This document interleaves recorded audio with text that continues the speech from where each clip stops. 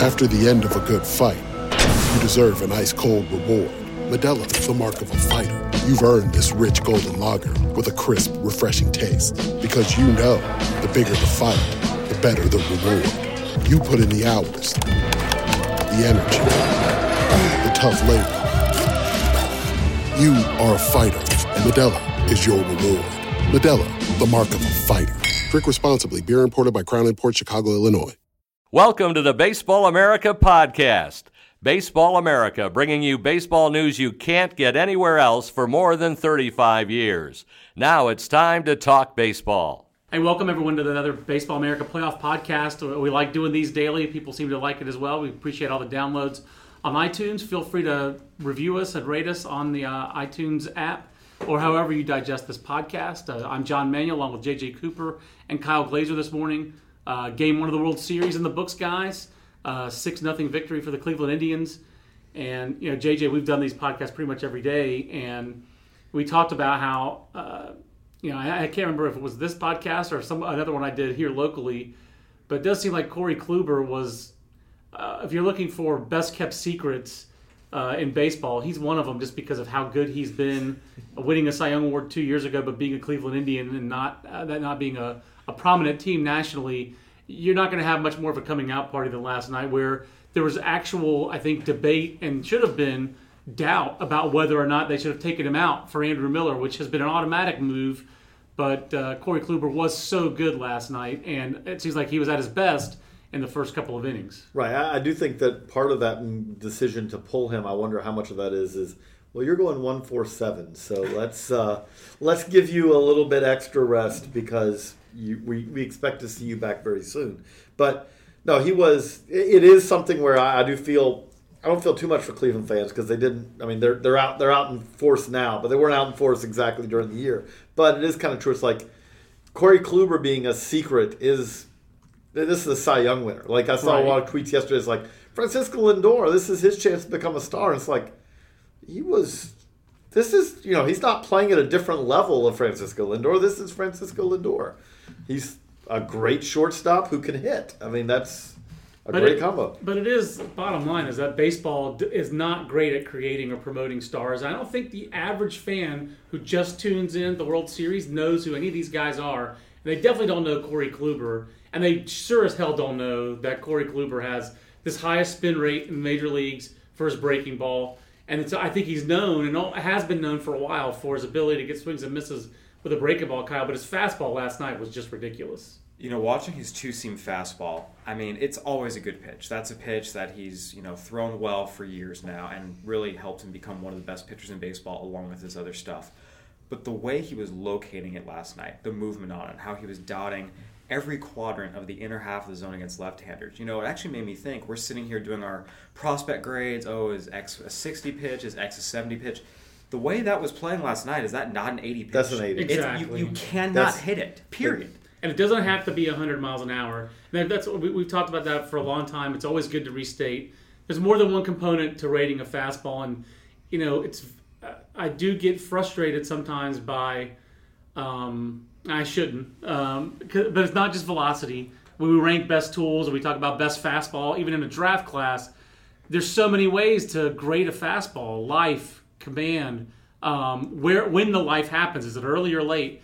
And then there's also velocity, and there's this effective velocity. I mean, there's so many aspects to it. Corey Kluber pretty much had everything last night because he commanded a fastball with plus velocity, but it was 80 command. He put it wherever he wanted to, JJ, and the life was always late and always seemed to be where he wanted it. That's the thing is that the command with that life, because But it's also 94. He wasn't throwing 88. Right, but it's not but doesn't have to be Aroldis Chapman. But that command with that life, because it is hard to command a fastball with that much life.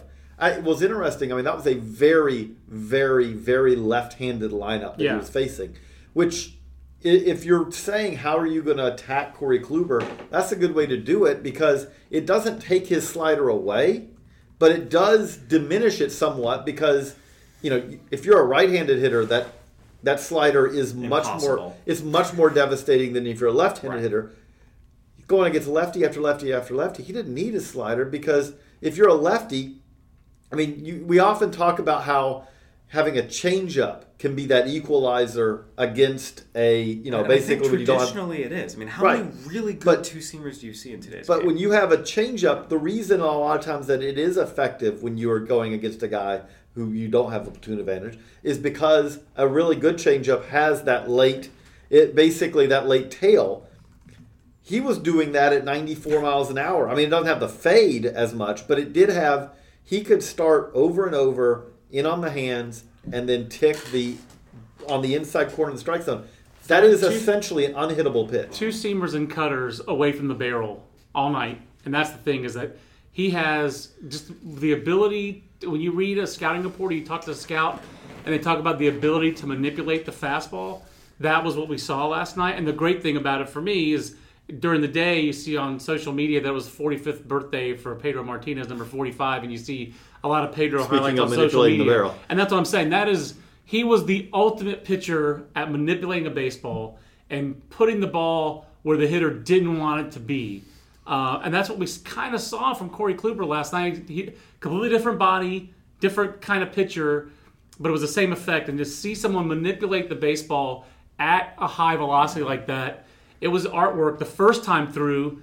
Kyle, did you have did you second guess Terry Francona at all for bringing in Andrew Miller when he did? My first thought was they're pulling him at 88 pitches with how good he's been. My initial response is this seems a little premature. But again, when it's Andrew Miller you're turning it over to, even though it got a little dicey, I mean, it's a little more defensible. If this was a case of, say the Dodgers and they literally have one guy in their bullpen you trust, and you're doing that, maybe I don't like the move if they have their star doing that. If it's, the Red Sox even with, some of the bullpen issues they had late in the year at various points, I don't know if you do that. But when you can still go starter, Miller, Allen, and just be done with it, I'm okay with it.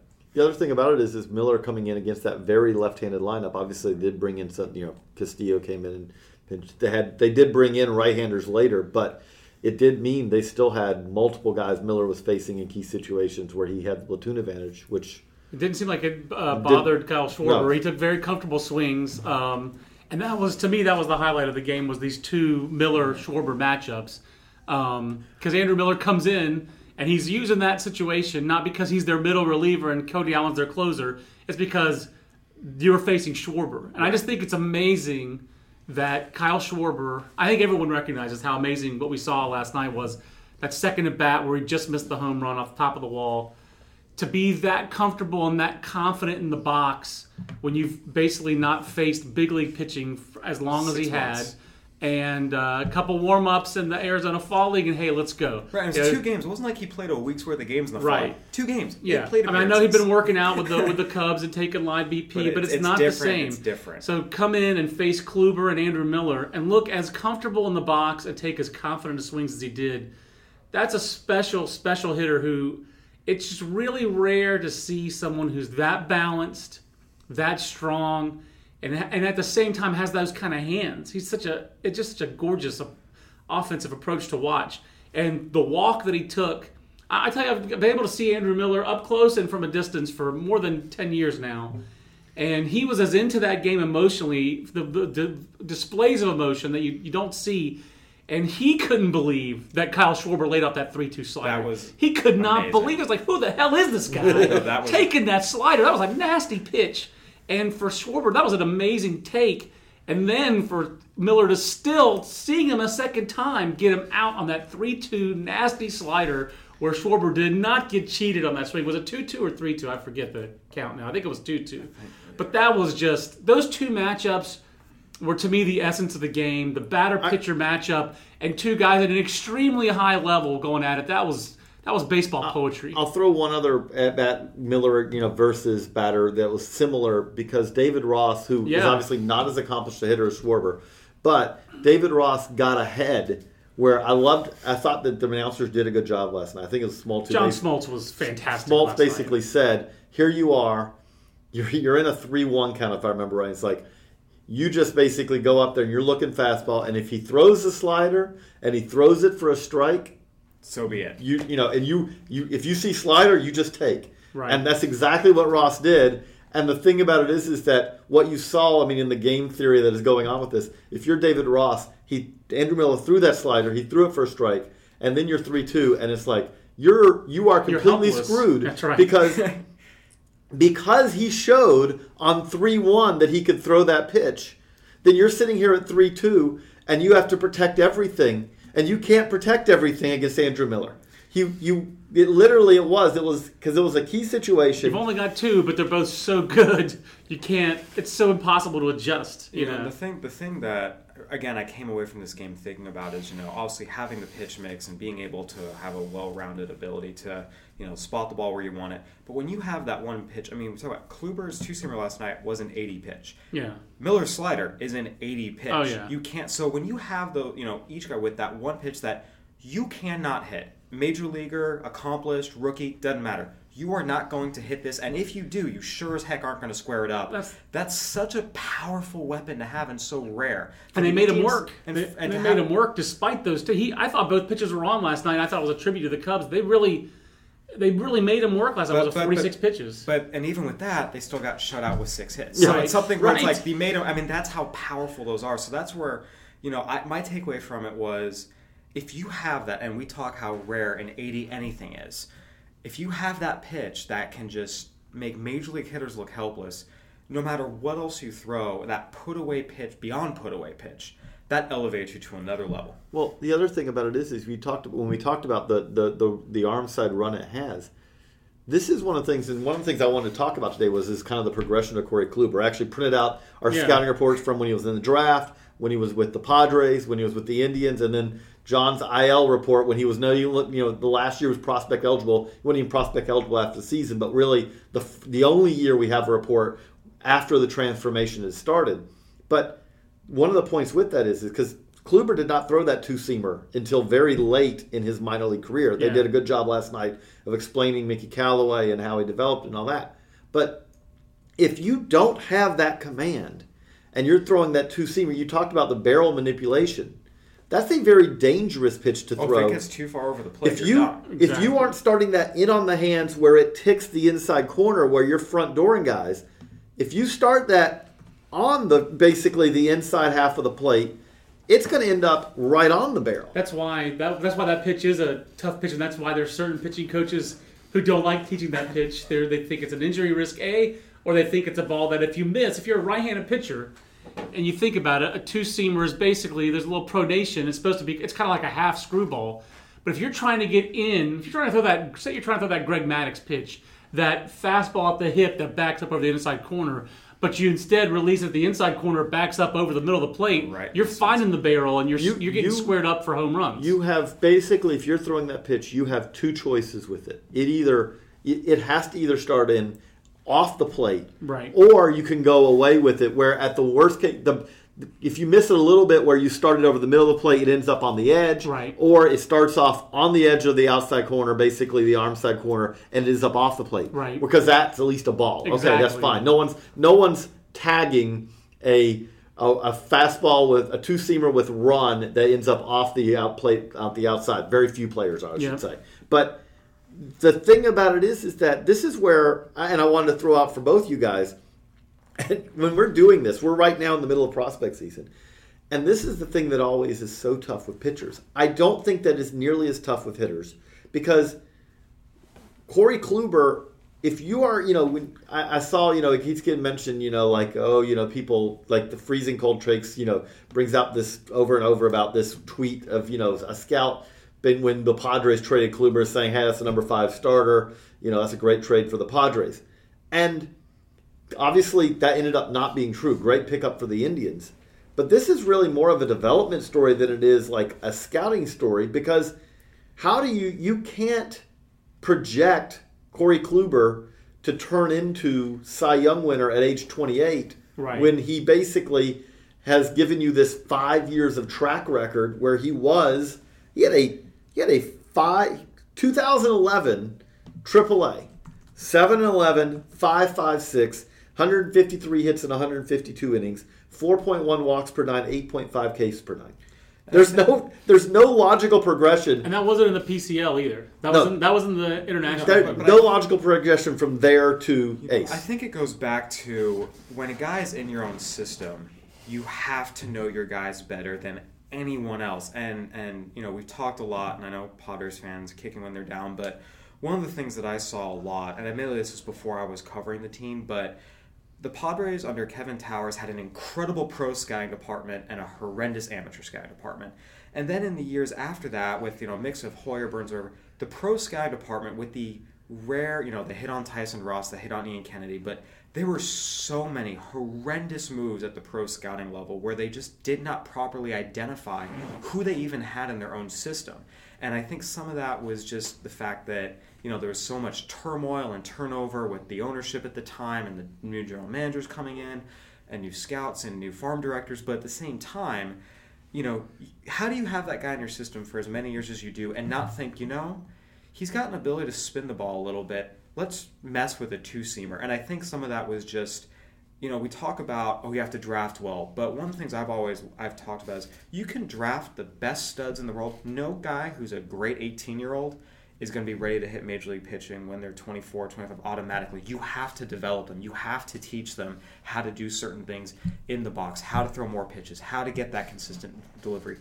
And when you see something, you have to know these guys. When they're your guys, in and out. That's and the biggest mistake. mistake. And if you don't know them, you are not doing your job. That is the biggest mistake of an organization when they don't know their own talent. I mean, we always talked about the Braves with that 14-year stretch. They just so rarely the pitchers they gave up on were the Pete Smiths. Like Jason Schmidt was probably the best big league pitcher they traded. But otherwise, they generally traded guys, whether it was Melvin Nieves or Ben Rivera. Right. They got Fred else. McGriff for Jack Squat. That's right. impressive. It was a long stretch. Who was where John who was the 100-mile-an-hour guy back when 100 miles? Jose Capion. Jose Capion. Yeah. Hey. They generally were very good at identifying which prospects had hype that weren't worth keeping and which ones were. And that's a key for all organizations. I do think you hit on it with the Padres.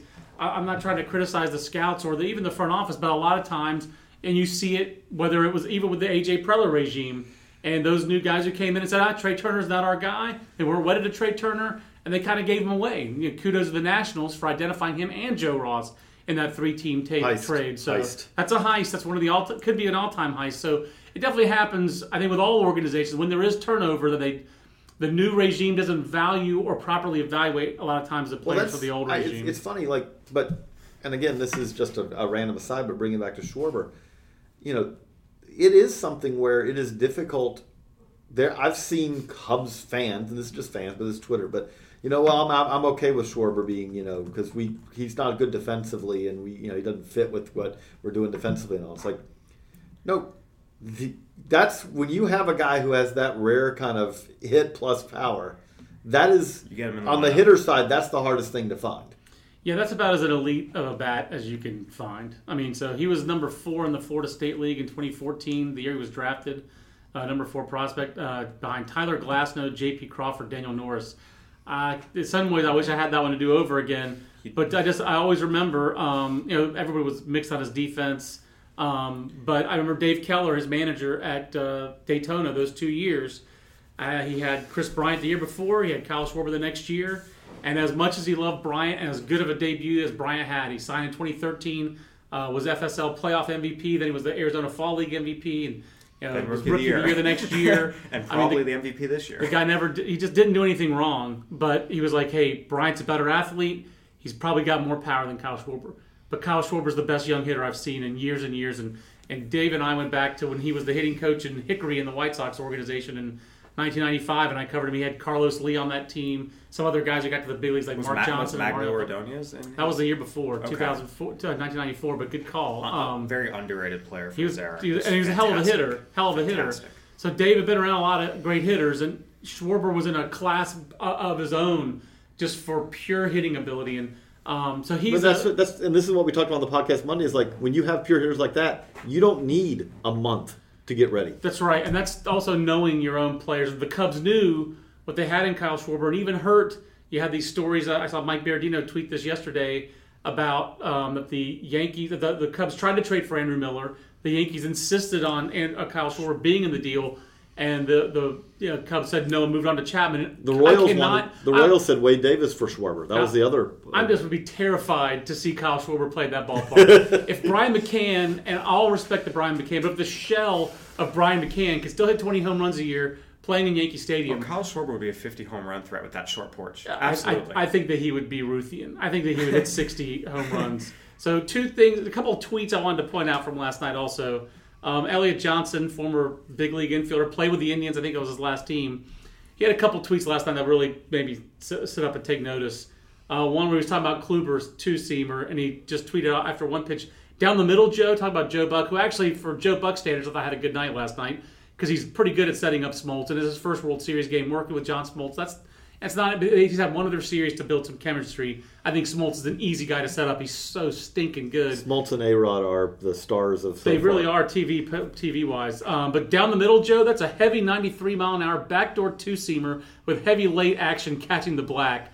I love hearing a guy who had to hit against that kind of stuff describe it. And then his next tweet, like about an hour later, about Kluber was, I honestly haven't seen that type of two-seam movement on the glove side since Josh Beckett back in the day. That was not who I expected him to bring that up to. But interesting. But yeah, Josh Beckett. And then he talked about Andrew Miller, 3-1 slider with the bags packed. No big deal. I mean, that is a game respect game. I'm not sure how much Elliot. I'm giving Elliot a lot of credit, but still, it takes a big leaguer, I think, sometimes to recognize that. Where we talk about like I think it's cool having done games myself on TV. I think it's cool that I get to do college baseball games on TV or minor league baseball games on TV. But when I've worked with, just here locally, Scott Pose with the Durham Bulls or Paul Shuey on some of these Carolina baseball games I did, to have the insight. All-time mustache. He did. But when Zach Birdie this year was throwing 100 miles an hour for Louisville, and I just was able to do that game with Paul and just go, so Paul, you threw 100 miles an hour on this field. What's that feeling like? And he goes, oh, he knew he threw 100 because he was looking over his shoulder at the radar gun, and he didn't look when it was 98 or below. He knew. And I noticed after Paul, instantly noticed. So there is something about, I know that we as writers like to, and as a lot of baseball fans like to bash sometimes players who are analysts, and sometimes it can be shallow, or when I played this and that. But sometimes they really do bring incredible insight. I think Smoltz is at the top of that list. No, because again, extremely insightful. The thing that what you want from an analyst, and I don't think that every player can do this, and that's partly why there are good ones and bad ones at it. But what you want is the person who understands the batter-pitcher battle, because that's 90% of the time what you're going to be talking about. Yeah.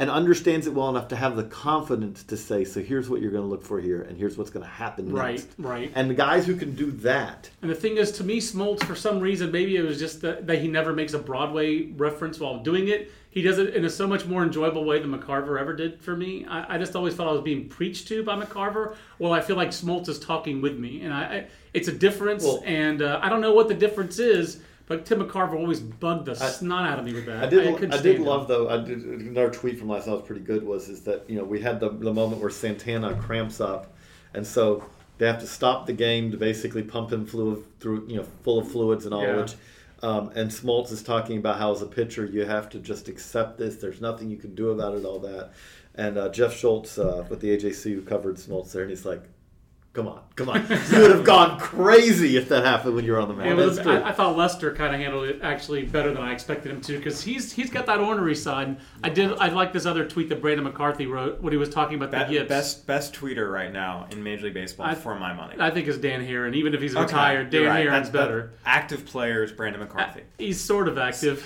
Hey, he's on a 60-day DL and he's getting paid as an active player. He's active. I love Brandon, but once you go through the yips, it totally changes how you watch Lester. The fact he's still this good is astounding, and that is up. I thought that he was good last night, but we knew, JJ, that what they did, what the Indians' ability to actually make something of their running game, not just threaten it and tease it like the Dodgers, that it would be more effective, and it seemed like it was in the first inning. It was. Although the thing about it is it's still crazy because Lindor did get thrown out the second time he went. But except he didn't throw. He got thrown out except didn't throw it. He did get thrown out. Oh, sorry, on the stolen base. That was a great. But he got another incredible #Javi tag. I don't even know if he got him or not. I don't think he did, but I also understand why he didn't challenge him. It's just so amazing. By the way, Ross popped up, gone. That was a great throw by him. Yeah. But the thing about it is that was a 50 throw. It was a they stacked timing, quick 2.0 though, 2.0 throw. Quick time to the plate by time to the plate. He's always quick to the plate. Quick release. Quick to the plate. But the thing that you do come back is that John Lester's inability to throw. Players still cannot process it. And what I mean by that is like Lindor did not get a good jump. Lindor Statcast now can do this, so Statcast spit it out afterwards. So I think he was at 24 feet when he went, and like the average secondary lead is 23. Right. Again, you do this all year, and even if you've already just seen that literally you went halfway to the bag, he steps off and he's like, I'm not throwing. Even after you see that, you're still not capable of really believing that, you know what, I can go 28 feet here. Well, it's because it's something you've been doing since you were 12, 13 years old, where you learn, okay, this is how far I get, this is my secondary league, here's what I look for and get back. It's ingrained. You can't get out of your head. He can, understandably in some ways, but you can't get out of your head. Yeah. No, I'm okay here. He's played close to 700 games as a professional.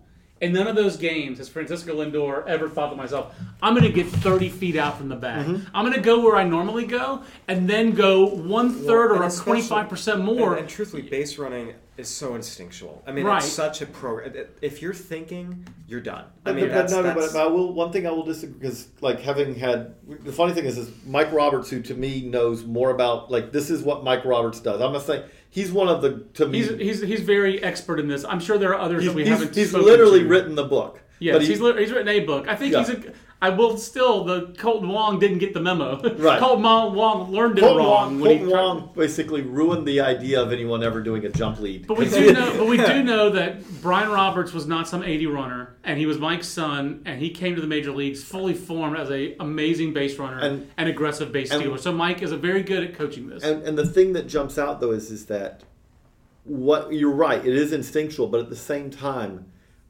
what you coach when you're coaching base running is to also make it intellectual, and that's hard to do. It is very difficult. It's very difficult, but that's I will tell you right now, if Brian Roberts, because to me, you just summed it up, a healthy Brian Roberts in the prime of his career reaches against John Lester, and he's on third base. He's on third base every single time, because he's one of those few guys who actually can surmount the muscle memory. I'm too far out. Right. He would start out at 12, and then 20, and then 25, and by the time Lester... Lindor might be by the next start. Right. It might be. We'll see. And by the time Lester goes in, because you know that once he starts to go in his move, you are trusting he's not throwing over.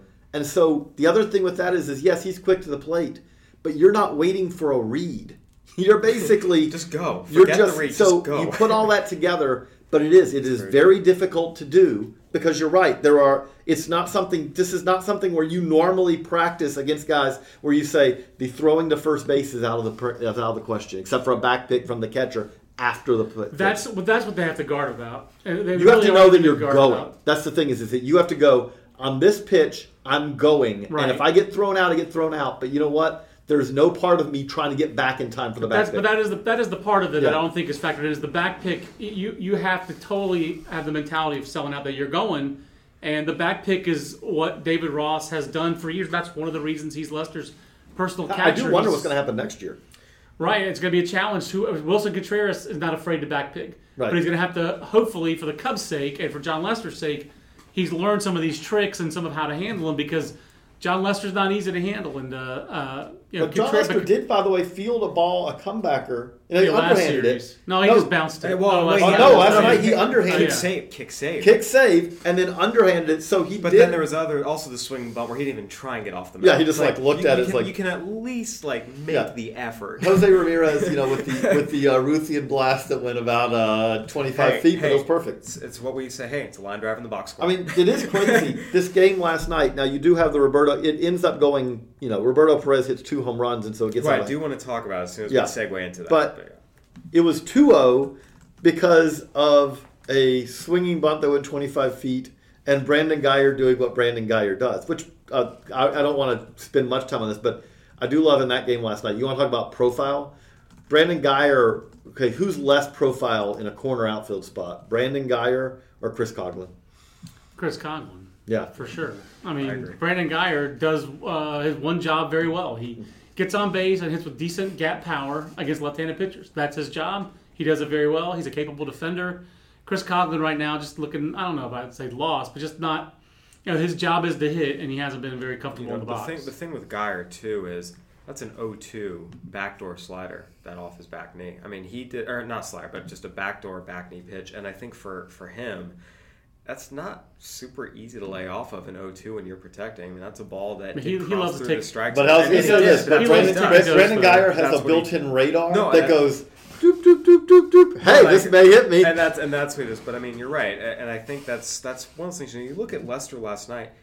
He didn't pitch terribly, but he had one first inning where you walk two guys and hit batter, and it spirals out a little bit, and then you make one bad pitch 4 innings later to Roberto Perez, and that's all it took. So we tee you up, Roberto. We need to wrap up talking Roberto Perez. If anyone in the world can send me a message that from before 8 o'clock last night that says, I predict that Roberto Perez will be the offensive star tonight, kudos to you. But beyond not just the offensive star, he guided. I mean, yes, it's easier when you have Kluber, Miller, Allen, but the catcher is still the guy in command back there. He guided a 6-hit shutout, 15 strikeout performance behind the plate against an excellent, dangerous offense. Then went up to the plate, hit 2 bombs, including one that was a separate. Because it was 2-0 Indians, and Lester's still dealing a little bit. There's a sense of, okay, this Cubs lineup can still get here. When he hits that solo bomb, make it 3-0, you start feeling a little more comfortable. And then when he ends it, I mean, this guy, forget just the offense. He had a fantastic all-around game. What do you want your catcher to do? Guide him through, guide your pitchers, make sure everything is framed perfectly, which he did. And then, oh, by the way, go ahead and give us some great pop. And again, you talk about on the prospect side, the two. To me, pitchers are the toughest because pitchers get hurt and pitchers can add a new pitch and all of a sudden be an entirely different person than they were literally 2 weeks ago. Right. But catchers, now this was Roberto Perez beyond how good Roberto Perez can be. And I say that. Offensively. 159? Was that what his season average was? I don't think it was that bad. But I'm pretty sure it was he had 3 homers, though. Right. Yeah, 3 homers. He had 3 homers, and now he had 2 last night. And now 3 in the postseason. And keep in mind, this was never a guy anyone thought would be strong in a World Series game when you have Yan Gomes, and also they try to get Jonathan Lucroy when Gomes goes down. I mean, they're not. And the crazy thing is they've had Perez has been their catcher. I mean, has Gomes even gotten into a game yet in the postseason? I don't even think of him. You guys kept on mentioning him in the last podcast. He's just like out of sight, out of mind. Roberto Perez is their catcher. But I'm saying, right? I mean, he's literally on the roster. I don't even think he's played yet. I don't believe he has because why would he play? Roberto Perez has the pitchers doing exactly what he wants to do. I tweeted the kudos to, signing scout Mike Soper, been with the Indians for a long time, more than a decade. Used to work for the Cubs. My Mike Soper business card that I got more than a dozen years ago says Chicago Cubs on it. It's pretty funny. So Soper has, I'm sure, we know he tweeted about it last night. But Roberto Perez, 22nd round pick of his. And don't forget, this guy had Bell's palsy in 2013. So part of his face was paralyzed by this nerve condition. Couldn't close his eyes for months. I'm reading the old work report that where current Blue Jays GM Ross Atkins was quoted. Couldn't sleep, had to wear an eye patch at night. I mean, what's the deal with him and Mike Napoli, these non-sleepers? That's the new Moneyball. That's the new underrepresented, the market inefficiency. Find players who can't sleep, figure out how they sleep, and fix them up. You go back to 33rd round pick, I'm sorry, Lake City, Florida Junior College. That's a great scouting story, and kudos to the Indians. They have a few of those on the team. You mentioned talking about catchers and what you look for, and there's no doubt it's incredibly tricky. And again, you guys have been doing this longer, probably since before I was born, so I do defer. But hey, come on. Not quite, but close. You guys started in the 90s. I was going to say, what was your birthday? Well, I was born in 88, so, okay, so you guys... I started in the 90s. I was working covering baseball, but not covering minors. Okay. But for me, when I look at catchers, and I think sometimes we get so caught up in, some of the minutiae, and for me it's look, do you handle your pitchers well, and can you provide some pop? Because if you can do those two things, you have a future.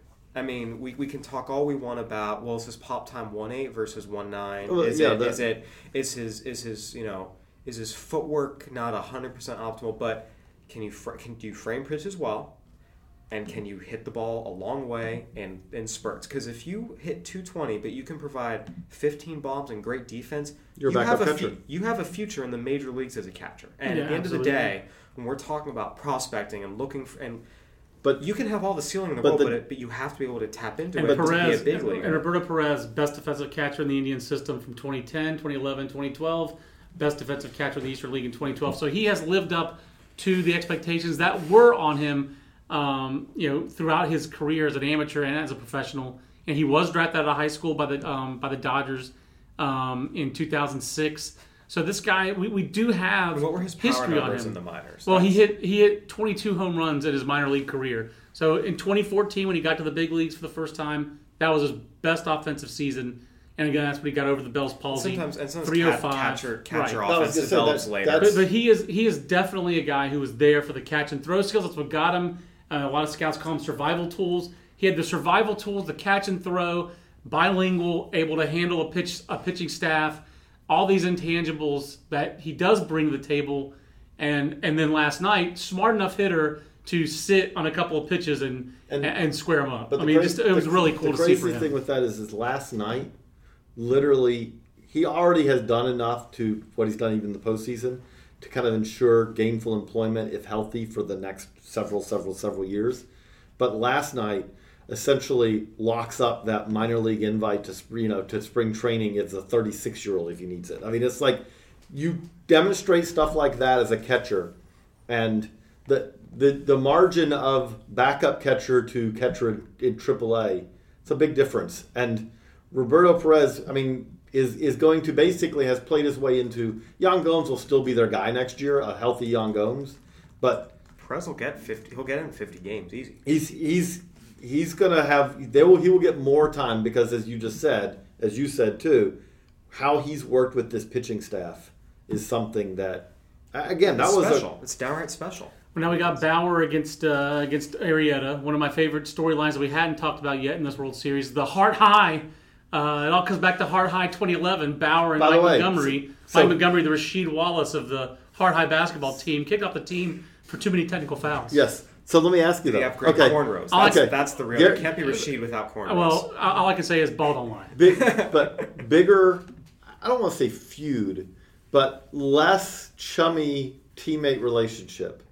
Trevor Bauer, Mike Montgomery, Trevor Bauer, Garrett Cole.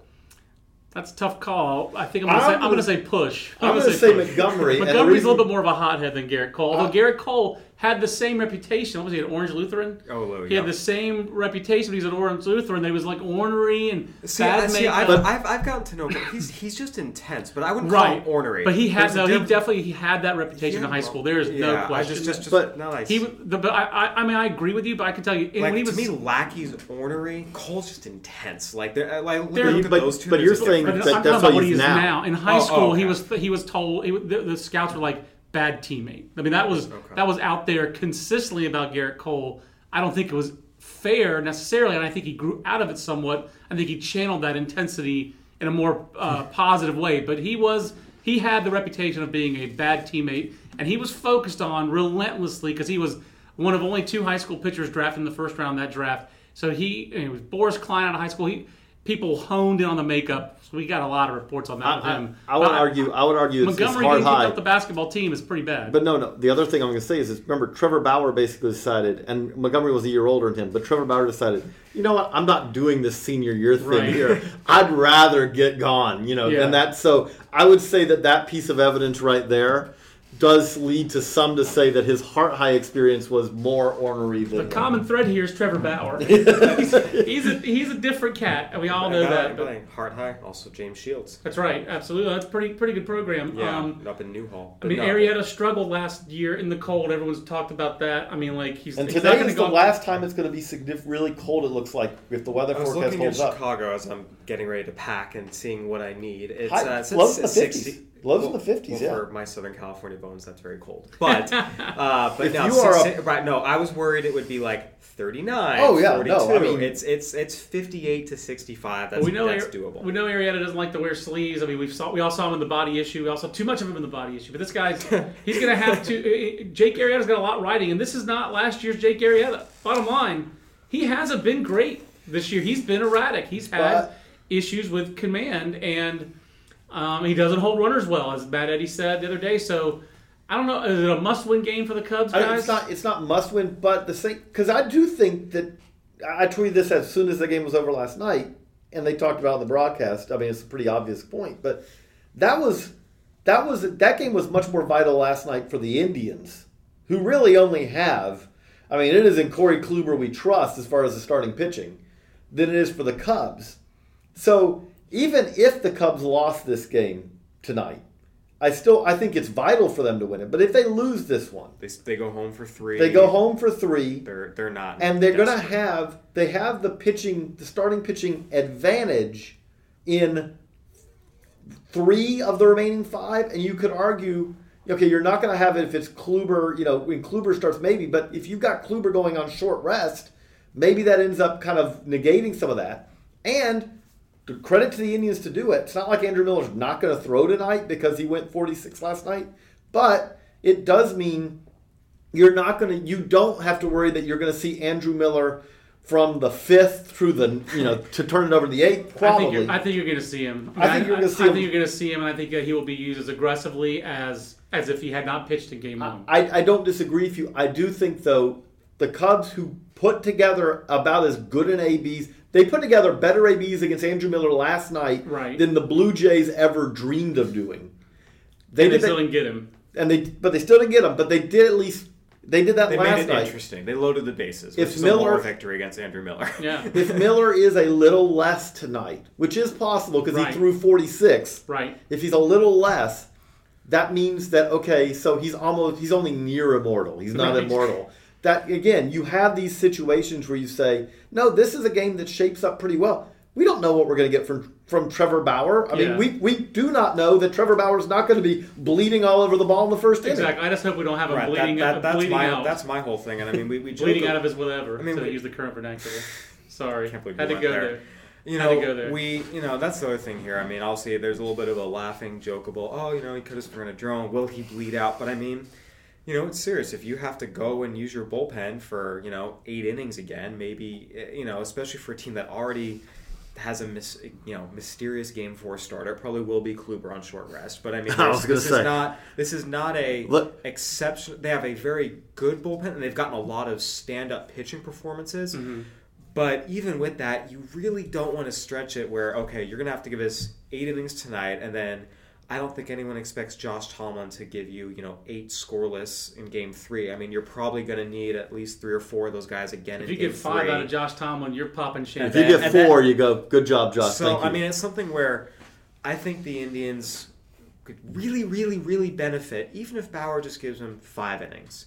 Just don't have that same issue where, oh crap, he's done after 2/3 because he won't stop. Right. Okay. That could actually be problematic for how the rest of the series lines up. I know you said mystery, who's going to start Game 4. Okay, I'll start with you, I'm just John. saying, technically, it's TBD. What are give me the percentage chance. Game 4. I was going to say 99. I agree. I'm just saying, technically, officially, it's TBD. I don't think there's any way you take him out last night with a 3-run lead after one batter, even with Schwarber up. There's just no way that you take him out because he's been so effective against everybody. Maybe I'm wrong. Maybe I'm underestimating the data that says third time through a lineup, that kind of thing. But the other part of that is I'm probably underestimating. Kluber's a little less an issue with that when you look at his complete game and shutout streak. I mean, he's right. I still think I'm probably underestimating that because Andrew Miller. That is the reason that's why you would use, if you're going to use Andrew Miller at all in the 7th inning, you use him to face Schwarber. You want him facing their best left-handed hitter, and that's what they did. So, but what I was going to say is the one thing with Kluber, if he does go short, they did a good job of spelling this out. Look at how many innings Kluber has thrown. Look at how many pitches Kluber has thrown in October. He is as much as he's been vital for them.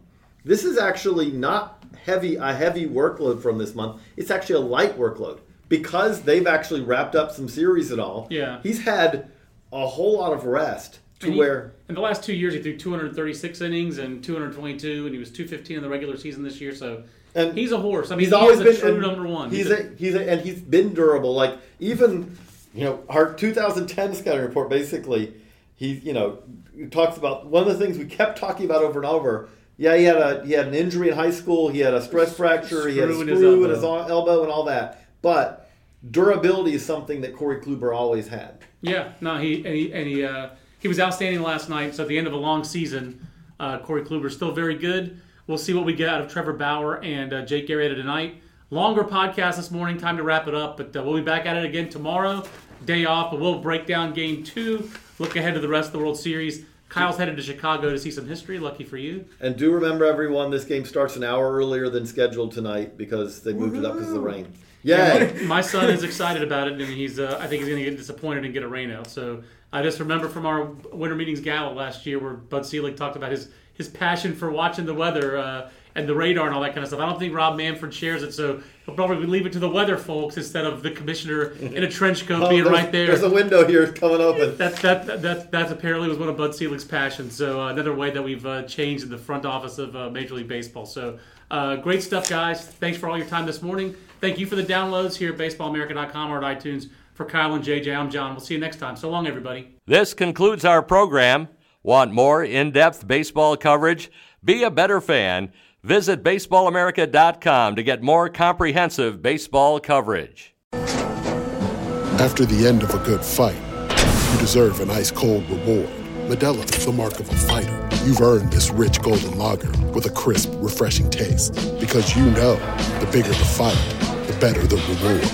You put in the hours, the energy, the tough labor. You are a fighter, and Modelo is your reward. Modelo, the mark of a fighter. Drink responsibly. Beer imported by Crown Imports, Chicago, Illinois.